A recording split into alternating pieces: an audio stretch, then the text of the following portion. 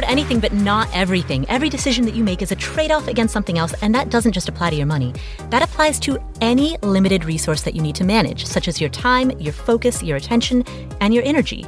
And so that leads to two questions. Number one, what do you value the most? What are your priorities? And number two, how do you align your day-to-day decisions in a way that reflects those priorities?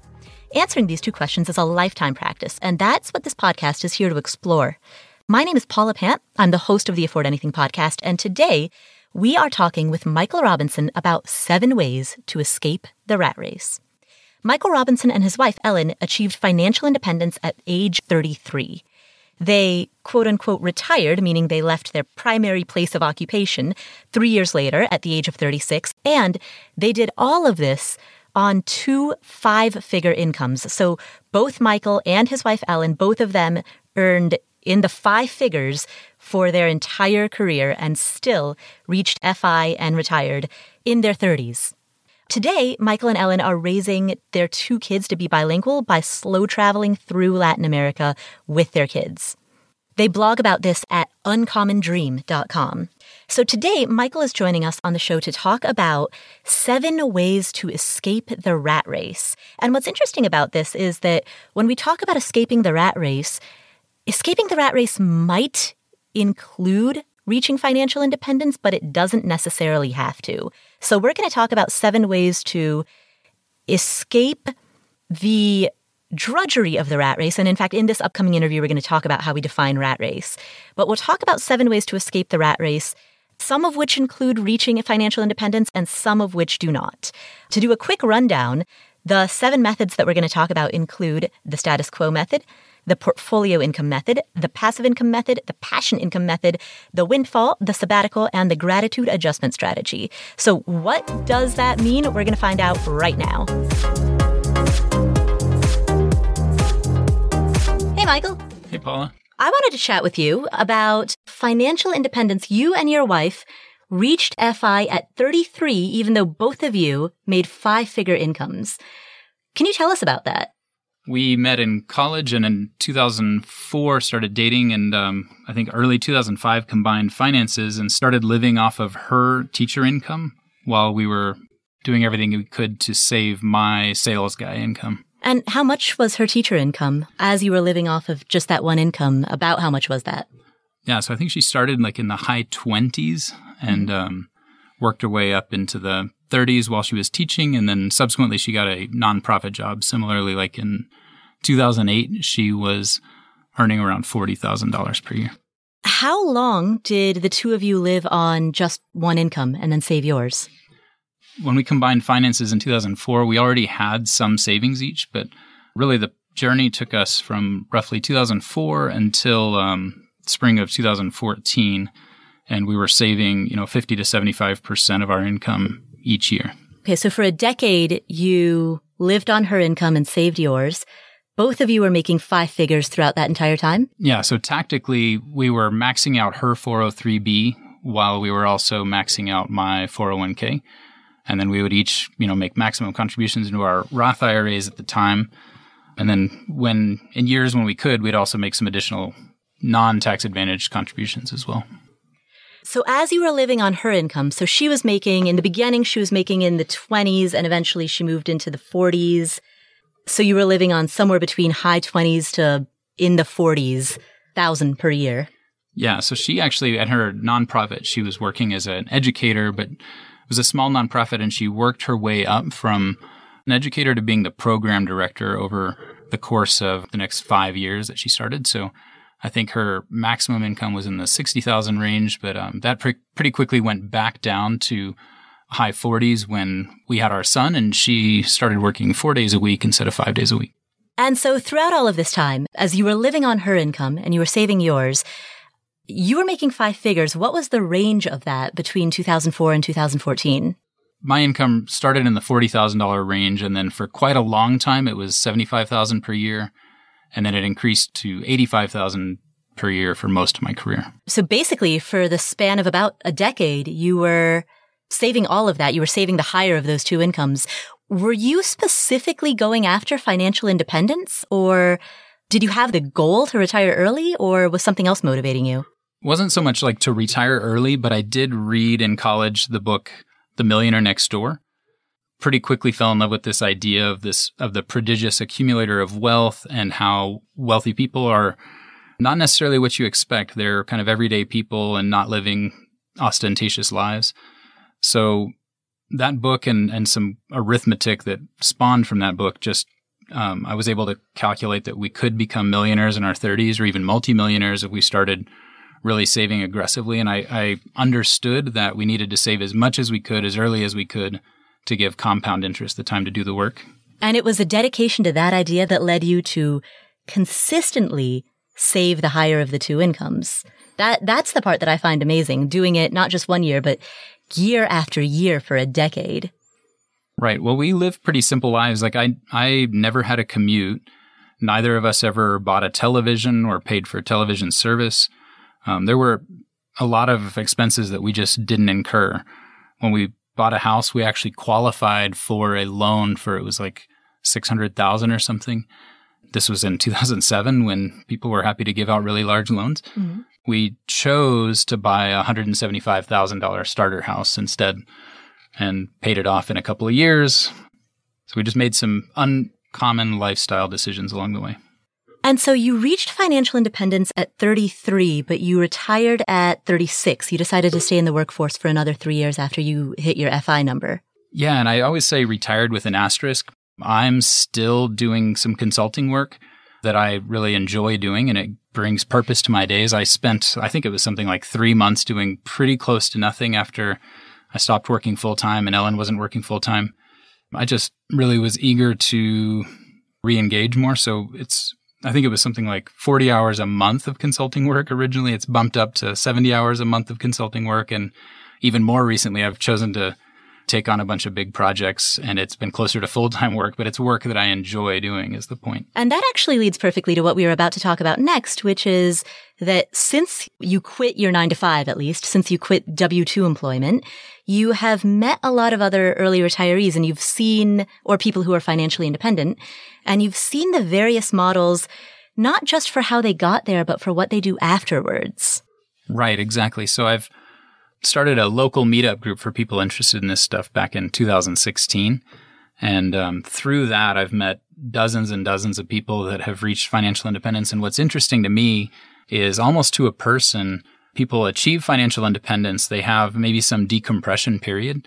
And then pretty quickly, they find themselves doing something that looks a whole lot like work. So it's certainly work they're enjoying. They're not going to go endure a miserable work life or anything after financial independence, but work that is meaningful, work that stretches you is something that we all end up getting drawn to, I'm finding. As a result of having met people in this local meetup group, you came up with this framework that you call 7 Ways to Escape the Rat Race. Let's dive into it. Let's talk about the first strategy that is on that list of 7 ways to escape the rat race. And this first one doesn't really seem like much of an escape. Tell us about it. So the status quo strategy is really the default script that we're following, whether you're actively employing the strategy or not. This is what most people are doing in developed economies. You're earning what you earn. You're finding out your take-home pay is this, let's say $2,000, and you're saying, okay, well, I have $2,000 to spend, and you're either spending $2,000 a month, or maybe you're spending a little bit more than that, but you're working with a low saving rate. So, I mean, in the U.S., we've averaged single-digit saving rates for decades. Mm-hmm. And if you look at what it takes to save and then be able to live off of your assets, even a 10% saving rate has you working for 51 years, essentially, probably into your 70s or so, to be able to then have assets large enough to cover your expenses. Mm. So functionally, most Americans are essentially working until they die or until they qualify for some kind of government assistance program, Social Security or Medicare, something like that, that'll help them with those retirement expenses. Mm. So the status quo strategy doesn't seem like much of a strategy to escape the rat race. Why do people do it? Like, what are some of the benefits to it? It's essentially the opportunity to spend everything that you earn. So as soon as you have it, you can spend it. And there's something to be said for that.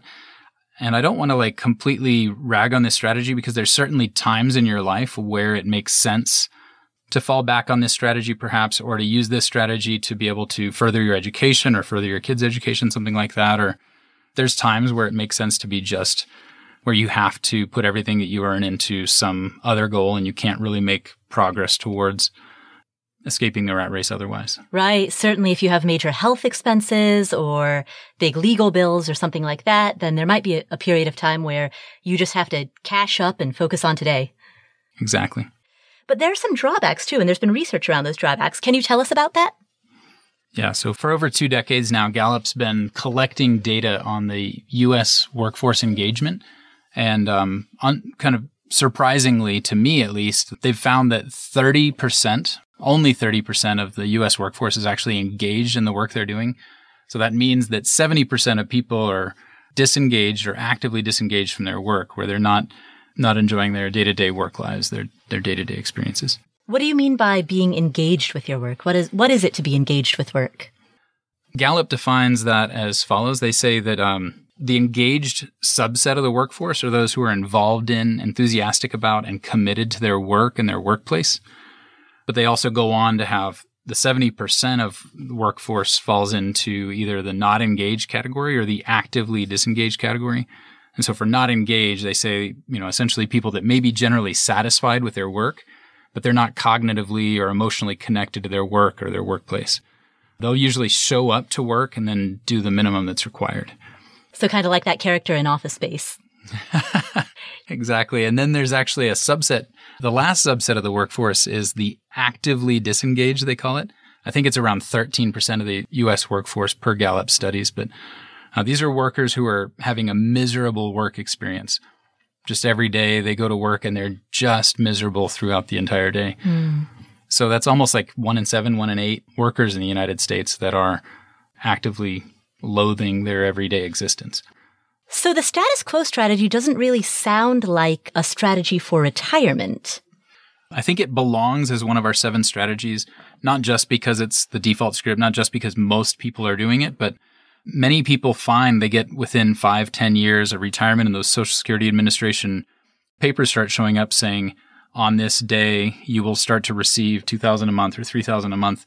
And it becomes a key part of the strategy where they start to see, okay, well, at that moment in time, I'll be financially independent. I'll be able to cover all my expenses through the combination of this Social Security check and maybe whatever savings I have. Oh, okay. So I see what you're saying. So in the way that financial planners, when they talk about retirement planning, they often talk about a 3-legged stool. That 3-legged stool being Social Security, pension, and your retirement portfolio. So in that context, you're using the status quo strategy as the strategy that gets you eventually to retirement, to financial independence through Social Security and maybe a pension, even if you are lucky enough to have one. Right, exactly. So maybe you're financially independent at 65 because you can live off of that check you start collecting. Some of the risks associated with that include that mile marker can change. The government can say, we've decided it's not 65, it's 75. That can happen, and you're without those personal assets that you've been working on, or without some of these other employing some of these other strategies, there's the real risk that you're deferring all of the control to others, whether it's government or maybe it's an employer that gives you a pension, like you mentioned. Either way, the control is outside of your hands. Exactly. Number 2 on this list of 7 ways to escape the rat race is something that you refer to as the portfolio income strategy. Can you tell us about that? For people pursuing financial independence, this isn't going to be that big of news, but it's essentially the path of saying I'm going to save my money aggressively so that I can quickly accumulate assets enough to cover all of my living expenses. And instead of the 51 years that a 10% saving rate might yield, these are people targeting maybe 25% saving rates that consolidate their working years down to 32 years before they're financially independent. Or saving 50% of your income, which results in a 17-year career. Or more aggressively still, if you save 75% of your income, your working career can drop down to 7 years. And so with a portfolio income strategy, that is essentially saving enough money in your portfolio such that you have an investable portfolio that's 25 times your annual spending. Right, exactly. So you're trying to grow your income as much as you can. You're trying to cut your expenses as much as you can and then prudently save the difference, prudently invest the difference even. And with this strategy, are we talking purely about investing in index funds, or does this strategy encompass all types of investments? So I personally invest in index funds, and it would advise most people to do so. In like low cost, broad-based index funds is a really sensible approach. But I identify that there are 6, 7, 8 other reasonably prudent ways you can invest. It's ultimately when you're saving 50 to 75% of your income, let's say, the specific investment methodology, if you choose something reasonably prudent, is less important. It kind of becomes noise as opposed to signal. Your contributions are the single biggest determinant of the size of your portfolio. Exactly. So that is the portfolio strategy. We've talked about the status quo, and then we've talked about the most common financial independence methodology. But what comes next? So I also wanted to bring people's attention to the passive income strategy. We hear a lot about, go pursue some kind of an online business or side hustle or something where you can create a business that's going to produce money for you while you sleep. And what I find valuable about breaking up the portfolio income strategy and the passive income strategy in particular is this understanding that they're two really very different things. The portfolio income strategy relying on an accumulation of a large amount of assets that then produce income for you. But with passive income, we're more often than not, people are referring to things like online businesses and authority websites, e-commerce sites, royalty income, things like that, where they have really very different characteristics. So if we can walk through quickly the 5 characteristics of passive income, we're looking at, by contrast to the portfolio income strategy, there's no significant upfront investment of capital required to start up these passive income businesses. What do you mean by significant?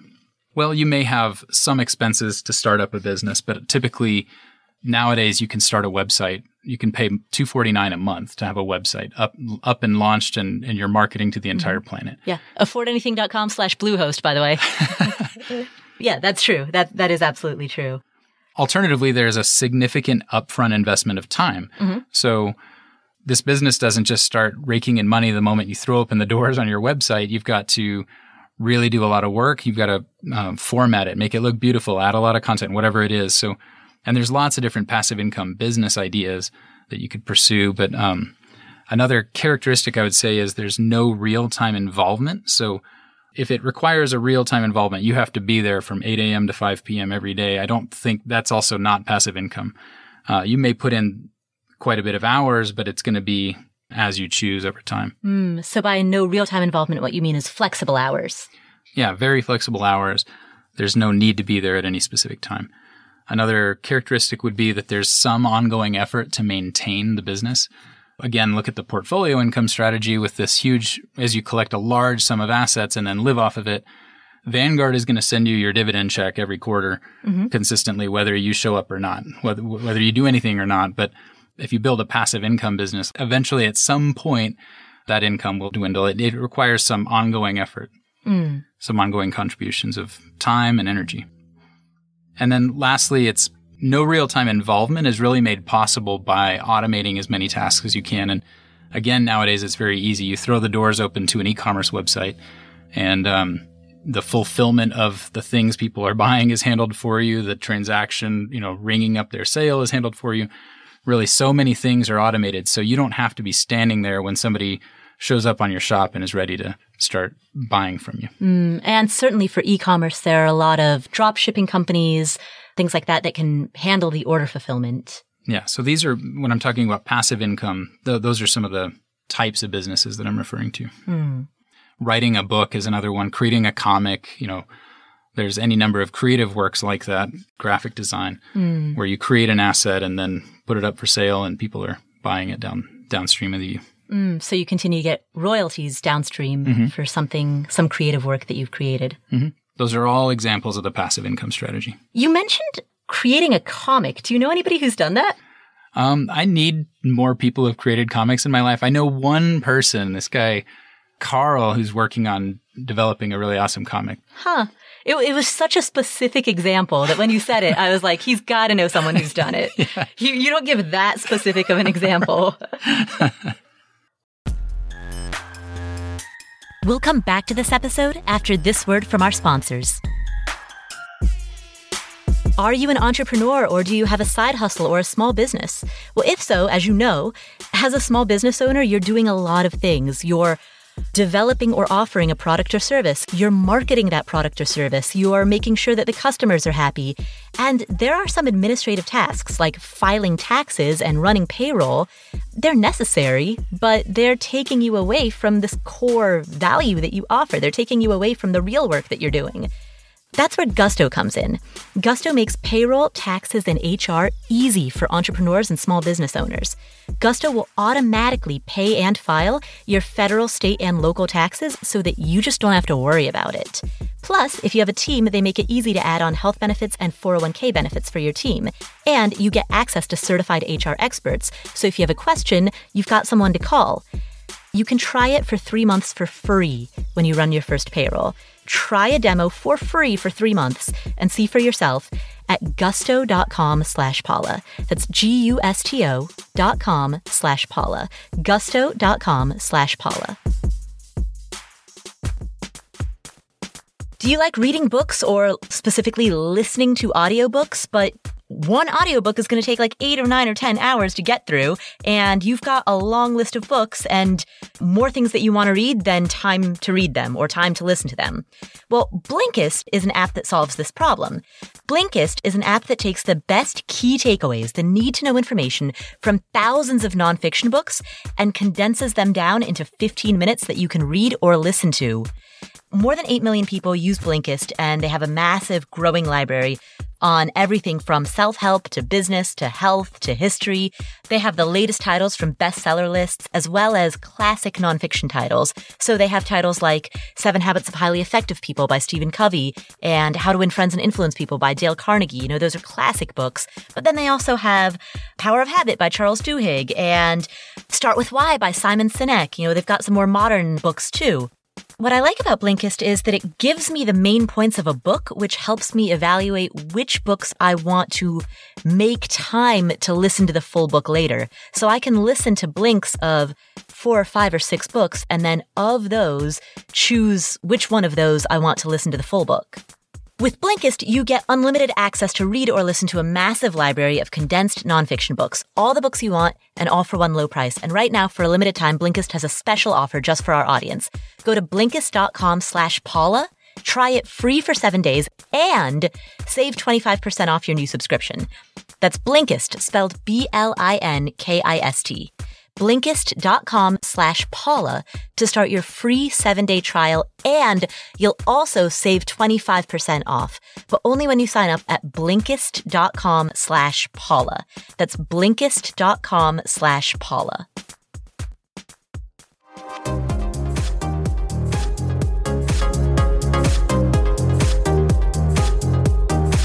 So let's talk about the fourth of the 7 strategies for escaping the rat race, and that is the passion income strategy.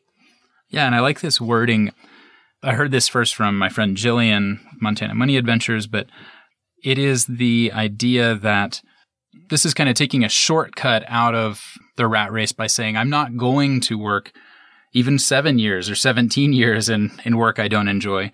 I'm going to go tomorrow and start to find some work that I'm really passionate about doing, that I really want to do, so that my everyday life is something that I can be enthusiastic about, something I can be committed to and engaged in. Going back to that Gallup study we mentioned before, you know, this is the people saying, I want to be part of that 30% that's actively engaged in my work, even if that means I maybe earn a little bit less. And so the passion income strategy allows you to escape the rat race insofar as the work that you do doesn't feel like the rat race. So you're not financially independent per se, but you do enjoy your day-to-day work life. Exactly. So that's the main benefit. And then we need to mention also the disadvantages of this approach, being that our passions can evolve. You know, who's to say that the 25-year-old you that decided you really want to be in a band and tour is going to be able to answer for the 45-year-old version of you that maybe doesn't want to be touring anymore and is ready to shift into some other kind of lifestyle. And also our circumstances can change. You could enjoy your workplace, but then come in tomorrow and find out that your favorite worker you've been working alongside that really made your workplace so pleasant was been replaced by somebody you don't get along with all of a sudden. Mm-hmm. Do you know people who say, I'm so in love with my work that I don't really care about reaching financial independence? I have family members who've decided to be veterinarians, not because it's the most lucrative job in the world, but because they enjoy it. Several of my friends are in bands, and they're some of the people that I admire the most because they had that dream and that vision in college. They were like, I'm going to be a musician. Most people are musicians in college, and then it kind of falls by the wayside. But a couple of my friends have just continued consistently year after year after year, producing music, touring, working hard, doing what they're doing. And they're covering their expenses for the most part, sometimes with some odd jobs here and there. But I admire people like that decide they're going to do work that's really meaningful to them. And it certainly makes all of our lives better having these musicians out there doing that kind of work. Yeah, absolutely. Let's talk about number 5 on the list, which is the windfall strategy. How do you control getting a windfall? Okay, so when we think of the word windfall, we most frequently think about these kind of external circumstances. Somebody passes away and suddenly you come into all this money. But I think there are ways that you can actively practice the windfall strategy that I don't want to have excluded as we're talking through different ways to become financially independent. One of those is growing and selling a business as an example. So entrepreneurs will often put a lot of time and energy into building a business, and maybe they don't pay themselves all that much as they're working through the business. They reinvest everything into the business. But at some point, they're hoping that down the line, they will be able to sell this business for $5 million, $10 million, or some big number in their mind. It may happen, but of course, there's that high reward of growing and selling this business for a big amount. But of course, there's also high risk in this approach. Businesses are not the most liquid investments. So it can take months or years to find a buyer and have a transaction when you're trying to grow and sell a business. Another example would be working for a promising startup. Some people will say, I really believe in what this tech startup is doing, and I want to go work there and earn a little bit of equity in the company, some preferred shares or whatever the case, and hope that this company goes to IPO someday, right? So those are examples of practicing what I would call the windfall strategy, where you're trying to grow a business or help a business grow and having some sizable payout on the back end of that if it goes well. So basically with the windfall strategy, you're taking a big bet. To use Las Vegas terminology, you're putting it all on black. And if this pays off, it'll pay off big. And if it doesn't, I guess then you try again. Yeah. So depending on the business, it could be, okay, we're going to put it all on black, or it could also look like, all right, we're going to put it all on red 32 or red 23 or something, some very specific high reward, high risk kind of bet. There are people who have been guests on this podcast who have actually reached financial independence through the windfall strategy. So our mutual good friend, JD Roth, he's been a guest on this podcast, I believe 3 times already.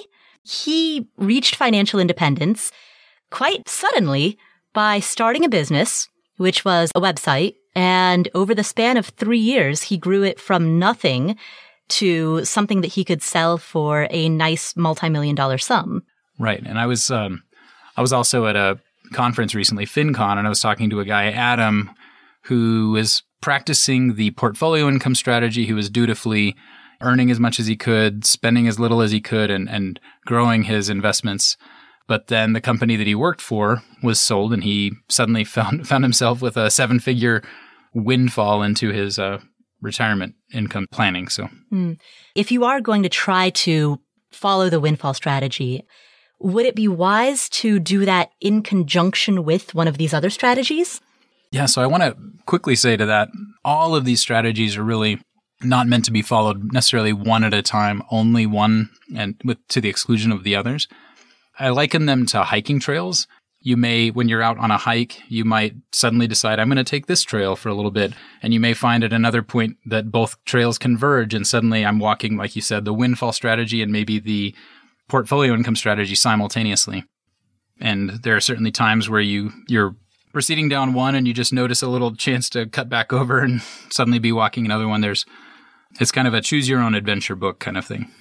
Do you think that's common? Is that what most people do? I do think it's common for business owners to be able to then also save some assets, in this case when we're talking about the windfall strategy. But It's also, there's certainly plenty of examples of people that are betting everything on that eventual payout and not putting anything away along the way. So, or not considering side businesses that maybe could produce some passive income while they're doing everything they can to grow and maybe sell a business. Growing a business that you intend to sell is the kind of thing that can and should occupy a significant portion of your energy and time. And it's understandable to be very narrowly focused on that. It's just, I would caution people pursuing this strategy not to turn a blind eye to having something set aside to protect you should this very large bet not pay off. So let's talk about number 6 on the 7 ways to escape the rat race. And that's what you refer to as the sabbatical strategy. There's this beautiful TED Talk by a guy who was basically saying he didn't necessarily buy the idea that you're supposed to work for 40 years to then have maybe 15 years of retirement. He decided as an experiment, he ran a design firm and had a few employees, and he decided as an experiment that he would let everybody in his company take 1 year off. And it was a year of experiments. Because it's a design firm, their creativity is so important. They took this year off for this year of experiments and circled back around. And when they did the next 6 years of work, they suddenly found themselves producing at such a higher level that this is something that he's now repeated again, which he was sharing the results of in his TED Talk. So the sabbatical strategy is essentially saying, I need to escape the rat race now or sooner than later. I can't just endure this miserable work life. Maybe if you're in that Gallup's bottom 13%, you're seeking near-term relief and you need to refresh your perspective essentially. So you're just, maybe it looks like negotiating a leave of absence with your employer, or maybe it looks like taking a gap year or something like that. But this is essentially saying, I'm going to take a deep breath, stop working, and live off of whatever savings I have. Sure, they won't be able to sustain my lifestyle indefinitely, but gives me a chance to maybe it looks like doubling down on learning some new skill that could launch some new career, or maybe it just looks like decompressing before you resume something similar. So the sabbatical strategy in this context is a way that you can escape the rat race. Again, you're not financially independent in the monetary sense, but you're not in the thick of that status quo 40-year work life. Yeah. So for Ellen and me, I mean, a lot of people think that your employer won't permit this, but I think for highly valuable, hardworking employees, this is something that can happen. In fact, I think on 5 different occasions between Ellen and myself, we've taken sabbaticals of a month or more, sometimes a year, from our work while along the way. And we've gone and lived in low cost of living areas like Mexico. And our purpose was to learn Spanish. My wife was a bilingual school teacher, so this was something that her principal was quite happy to permit. Her principal was quite happy to let her take a year off and really dive deep into Spanish and come back a better bilingual teacher for it. When it comes to sabbaticals or mini retirements, what are some of the drawbacks of taking these breaks mid-career? So I mentioned at the beginning that one of the things that worked well for Ellen and me is that we realized that we needed to give compound interest time to grow our assets, and we were really trying to save as much as we could as early as we could. So I think one of the most consequential drawbacks of the sabbatical strategy of just saying, I'm going to take a year off, is for that year, you're basically missing out on the opportunity to have earned and saved and invested some money that could be going towards, let's say, the portfolio income strategy. So sometimes it's necessary for that psychic break, that psychic rest, but you should not do so without both eyes wide open and a keen awareness of just how much it's costing you. It's not just the, let's say, $20,000 or $30,000 you might have saved that year, but compounded over time, that becomes a really consequential sum. So I think that's maybe the opportunity cost of that lost work is maybe the most important. There is something to be said for the risking your job security and those resume gaps that people typically worry about. But again, I say for highly valuable employees, it hasn't at least proved to be that large of a concern for Ellen and me in our anecdotal experience. Do you see sabbaticals or mini retirements as becoming more popular, like now as compared to, say, 15 or 20 years ago? I do. I mean, I know a number of people that have done this. Like I said, we've done this 5 times. I think it might be generationally something that's maybe more present for us, something that we're choosing to do more often, those of us in our 20s, 30s. And I would also say the workforce has changed considerably. It's, you rewind the clock 30, 40 years and it would, and workers would typically join a firm and they would follow a track of working and growing within that firm and retire and receive a pension. So as the workforce has changed, the opportunity to take gaps between employment has certainly presented itself more and more, or to work more flexible arrangements. I'm doing consulting from a laptop wherever I happen to be right now. That's the kind of thing that wouldn't have been possible 20, 30, 40 years ago. We'll come back to the show in just a second, but first, hiring can be a challenge. Just ask Gretchen Huebner. She's the founder of an education tech company called Codable, and she needed to hire a game artist for her company. She knew that it wouldn't be easy to find someone who could grow with her team, and so she went to ZipRecruiter. ZipRecruiter doesn't depend on candidates finding you. It finds them for you. Its technology identifies people with the right experience and invites them to apply to your job, so you get qualified candidates fast. Gretchen posted her job on ZipRecruiter and said she was impressed by how quickly she found qualified applicants. She also used ZipRecruiter screening questions to filter her candidates so that she could focus on the best ones, and that is how Gretchen found a new game artist in less than 2 weeks. With results like that, it's no wonder 4 out of 5 employers who post on ZipRecruiter get a quality candidate within the first day. So see why ZipRecruiter is effective for businesses of all sizes. Try ZipRecruiter for free at our web address, ziprecruiter.com/afford. That's ziprecruiter.com/AFFORD. ziprecruiter.com/afford. ZipRecruiter, the smartest way to hire. Guess what time of year it is? It's open enrollment season. This is the time of year where you make a decision about your healthcare coverage for the upcoming year. And if you're like me, I've been buying an individual health insurance plan on the open market since 2008. I've been doing it for more than a decade. And this year, as I did last year, I'm going to Policy Genius to look at different health insurance plans that are available on the open market and pick a plan that is right for me. The thing is, Policy Genius can help you shop not just for health insurance as I am, but also for life insurance, home insurance, auto insurance, disability insurance. And let's talk about some of these because most people need 10 times the life insurance coverage that they are getting through their jobs, which means that if you're getting employer life insurance, you might be underinsured. Policy Genius is a way that you can shop for a life insurance plan that's not tied to your job. Same with health insurance. If you're self-employed like me, you can look for plans which, of course, are not going to be tied to your job. You can look for those individual plans. And when you apply, the Policy Genius team will handle all of the paperwork and the red tape. So when you're looking at your workplace benefits this month, make sure to double-check your life insurance options and then go to policygenius.com to get quotes and apply in minutes. Policy Genius, the easy way to compare and buy life insurance.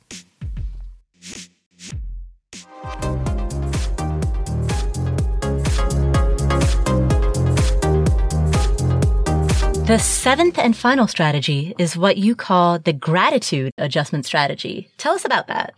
So I imagine there are going to be some listeners to this who are hearing all of these different strategies for escaping the rat race and saying, none of these really work for me right now in my situation.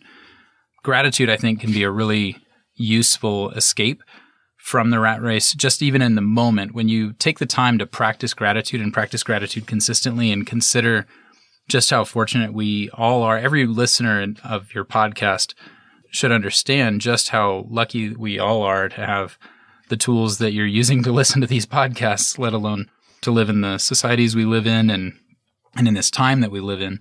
Connecting yourself with people in the situations in less fortunate parts of the world or in less fortunate times through history can help you really, suddenly maybe a mundane insurance job seems pretty pleasant when you're comparing it to 14-hour food lines and being unable to get food, as an example.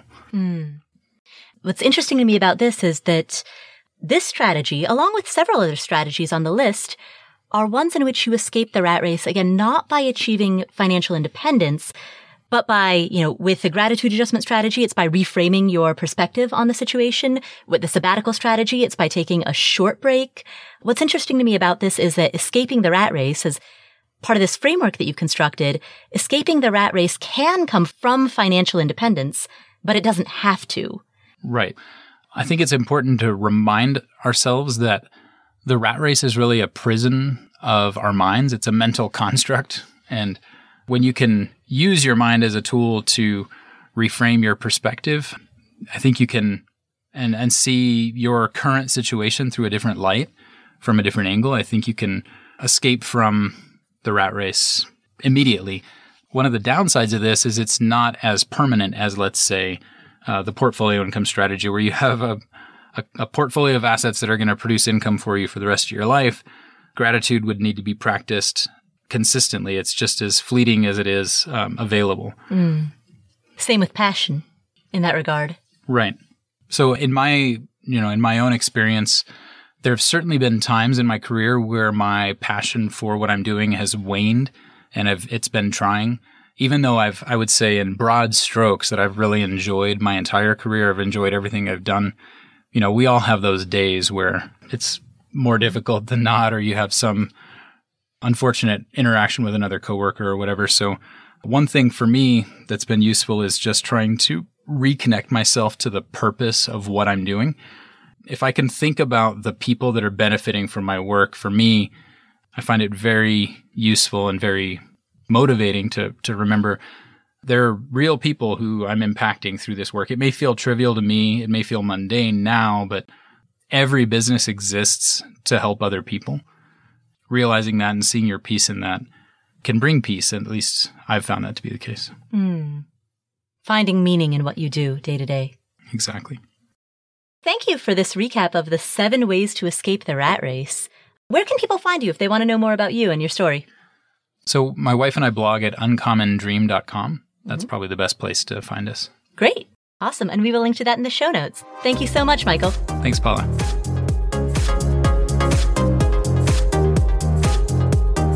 Thank you, Michael. What are some of the key takeaways that we got from this conversation? Here are 8. We're going to cover each one of the 7 ways to escape the rat race as a takeaway, and then we'll wrap it up with a final 8th. So here we go. Number 1, the status quo.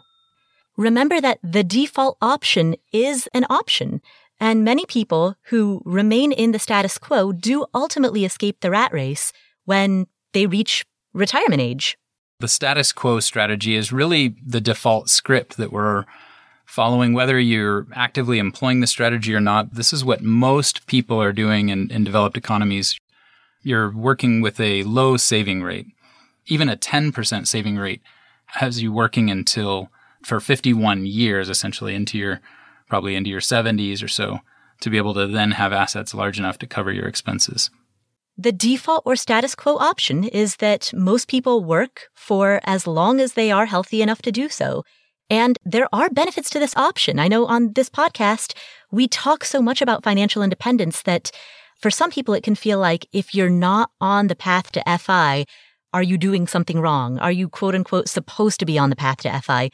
There's no supposed to here. Do what's right for you. And if what's right for you is managing your money well throughout your life so that you can retire at normal retirement age, if that is the conscious decision that you've made, then good for you because you have made that conscious lifestyle decision. There are no shoulds in personal finance. There's that cliche, it's overused because it's true, that personal finance is personal. However, I will say about the status quo strategy, a lot of people, due to circumstances beyond their control, like legal bills or medical bills, they end up having to work for a long time. The drawback to choosing this as a strategy and the drawback to not having a high savings rate is that when those unexpected or unforeseen circumstances come up, you have fewer options. So even if you do plan on staying in your primary place of occupation until your 70s, that's amazing. That's great. But remember to give yourself a safety net so that in case life throws some dog poop on you, you've got some tools to deal with it.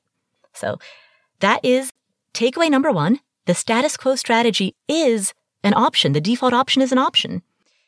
Key takeaway number 2. portfolio income can be a way to escape the rat race. Now, portfolio income in this framework is amassing an investment portfolio that is large enough that a reasonable drawdown rate can cover your cost of living. It's essentially the path of saying I'm going to save my money aggressively so that I can quickly accumulate assets enough to cover all of my living expenses. The benefit to this strategy is that you cut down your time to retirement by a lot. For example, if you save 25% of your income, then you may only have to work for 32 years before you're able to retire, which means if you start working at the age of 22, then by the time you're 54 years old, you're totally ready to retire. And that's just from saving 25% of your income. If you save even more aggressively, if you save 15% of your income, this decreases down to 17 years. So the overall goal with the portfolio income strategy is to save 25 times your annual spending. Of course, the only way to save is by growing your income, cutting your expenses, and investing the difference wisely. So that is key takeaway number 2, the portfolio income strategy. Key takeaway number 3, the passive income strategy. Passive income is income that is decoupled from a direct time for money exchange. So rather than getting paid by the hour or getting paid a salary by the year or by the pay period, with passive income, you decouple that link between the time that you put into something and the income that it produces. With passive income, more often than not, people are referring to things like online businesses and authority websites, e-commerce sites, royalty income, things like that, where they have really very different characteristics. Now, when Michael talks about passive income, he gives 5 characteristics, which is automation, some ongoing effort to maintain the business. It's not nothing, but it's minimal ongoing effort. No real-time involvement, and by that he means flexible time. You don't have to be there during certain designated hours. You do have to significantly front-load the time investment that you put into this. Passive income is not a euphemism for free money. And then the 5th characteristic that Michael gives in his framework when he talks about passive income is no significant upfront investment of capital. I would add an asterisk there because when it comes to rental properties, there is a significant upfront investment of capital. But of course, rental properties are only one of many forms of passive income. You could also collect royalties for something that you've created in the past, like software or music or art that you've created. You could have an Amazon business, a fulfillment by Amazon dropshipping business. Whether or not passive income requires some upfront investment of capital depends on specifically how you're trying to build it. So that is key takeaway number 3, that passive income is a way that you can escape the rat race. And takeaway number 4 is what Michael refers to as passion income. And this is an interesting construct because in this construct, with passion income, you're not escaping the rat race in the sense that you've reached financial independence. You're escaping the rat race in the sense that you are committed to doing work that you enjoy, and therefore it is no longer the rat race. So this is not a financial escape, but rather a choosing your career or your work with a different framework type of escape. This is kind of taking a shortcut out of the rat race by saying, I'm not going to work even 7 years or 17 years in work I don't enjoy. I'm going to go tomorrow and start to find some work that I'm really passionate about doing, that I really want to do, so that my everyday life is something that I can be enthusiastic about, something I can be committed to and engaged in. So let's say you decide to pursue passion income. Like maybe you decide that you want to be a ski instructor during the winters and a scuba diving instructor during the summers. You might earn less doing that than what you're currently doing, but you might be more fulfilled. Or you might not be. I mean, who knows, right? That sounds very glamorous when you talk about it, but what are the day-to-day realities of it? And will you enjoy it? Like those are the questions to think about before making a move towards passion income. And passion, by the way, I should note here, passion is a loaded word.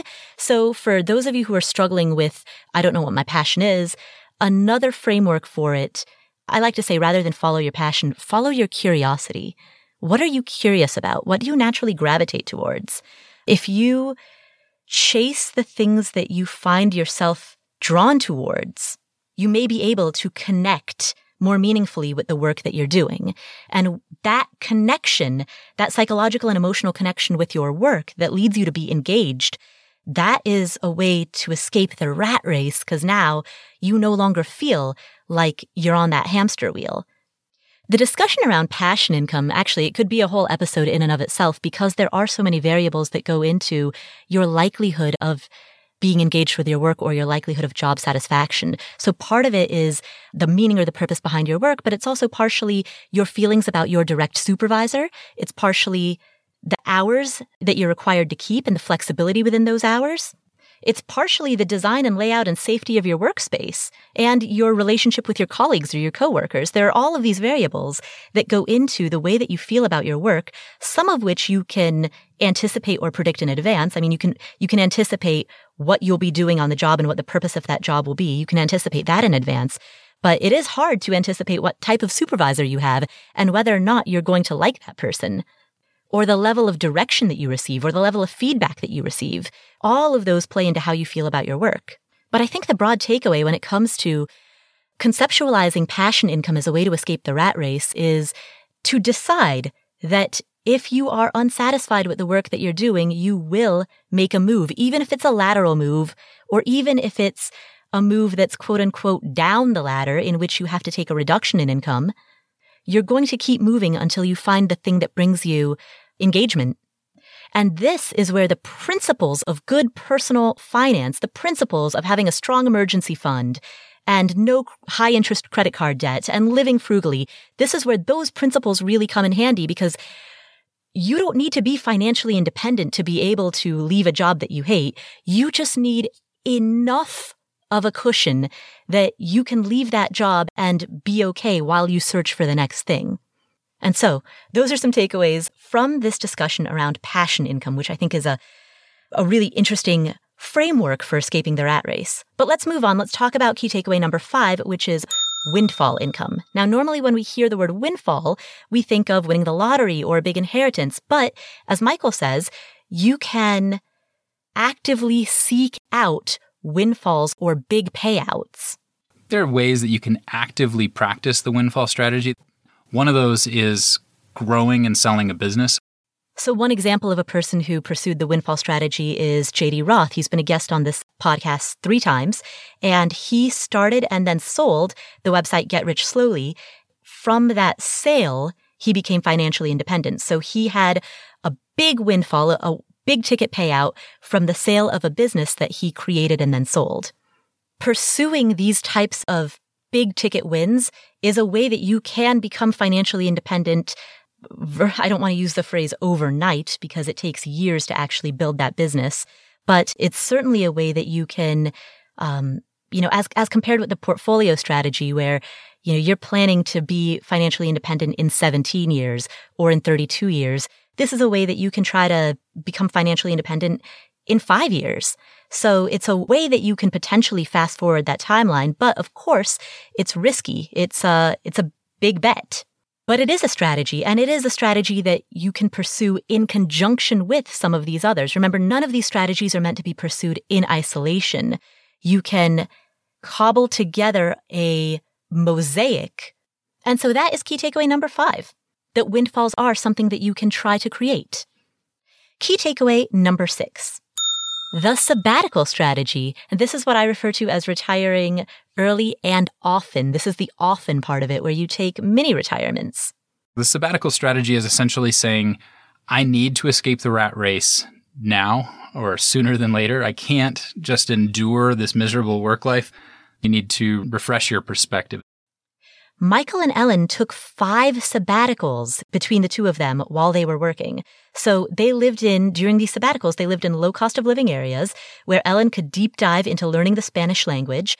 And they had these sabbaticals to motivate them as they were on their journey to financial independence. They were living these very frugal and unusual lives. I mean, they were saving a very high percentage of their income on 5-figure incomes and taking sabbaticals along the journey, taking these mini retirements along the way, fueled them as they pursued this big long-term goal. And so the benefits of a sabbatical strategy is that you can use this time to decompress, to have adventures, to figure out what inspires you, to follow your curiosity, and to double down on learning new skills. The drawbacks, of course, are the opportunity cost, because you're not earning income during this time. You're not investing during this time. And depending on the specifics of your job, you may risk your job security. If you want a deeper discussion into the concept of sabbaticals and mini retirements, check out episode 164, which is an interview that we did with a guy named Bob Lodick, who took a mini retirement for a year. So that's episode 164. You can access it at affordanything.com/episode 164. In that episode, we spend the whole time talking about mini retirements, and he offers a lot of actionable advice for anybody who might want to pursue this in their own lives. And so that is key takeaway number 6, the sabbatical strategy. And key takeaway number 7 is the gratitude adjustment strategy. And I like this framework as well because this is a framework for escaping the rat race, not through financial means, but through a reframing of your relationship with work. Gratitude, I think, can be a really useful escape from the rat race, just even in the moment when you take the time to practice gratitude and practice gratitude consistently and consider just how fortunate we all are. Every listener of your podcast should understand just how lucky we all are to have the tools that you're using to listen to these podcasts, let alone to live in the societies we live in and in this time that we live in.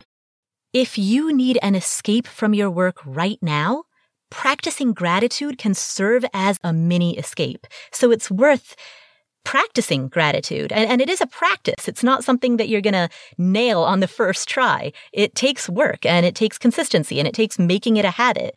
So taking note of how fortunate you are, or reconnecting with the purpose in your work, or reframing your situation, those are ways that you can develop gratitude around your work. And in doing so, escape the weight of being in a rat race.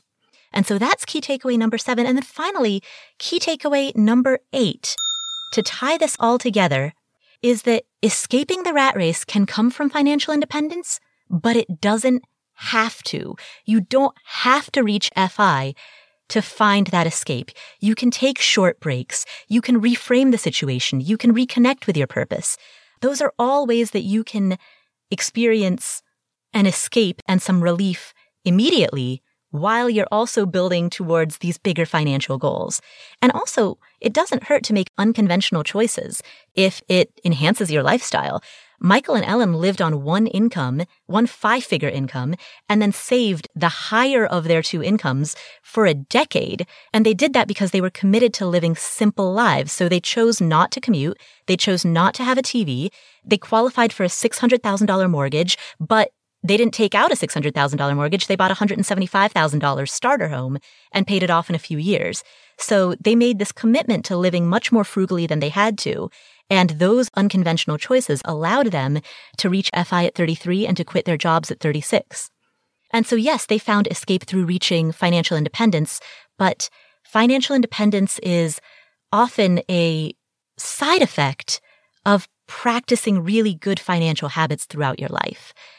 It is the natural, organic consequence of increasing your income, decreasing or holding steady your expenses, and widening the gap between the two, widening the gap between what you make and what you spend, and then investing that gap. Financial independence is the natural, organic consequence of pursuing the types of investments that bring you passive income, or pursuing the types of opportunities that might lead to some type of a big ticket windfall. And it's often fueled by mini retirements or sabbaticals or gratitude that allow you to refresh and recharge so that you can come back to your work with this renewed vitality. So all of this plays together in a big mosaic that helps you escape from the rat race. And those are the takeaways from this conversation with Michael Robinson from uncommondream.com. Thank you for tuning in. If you enjoyed today's show, please leave us a review. As of the time of this recording, we have 1,800 ratings on Apple Podcasts. So help us get to 2,000 by the end of the year. And I want to give a shout out to JV501, who says, Paula is an exceptional podcaster whose wisdom has impacted me greatly. She interviews remarkable guests and takes time to answer listener questions.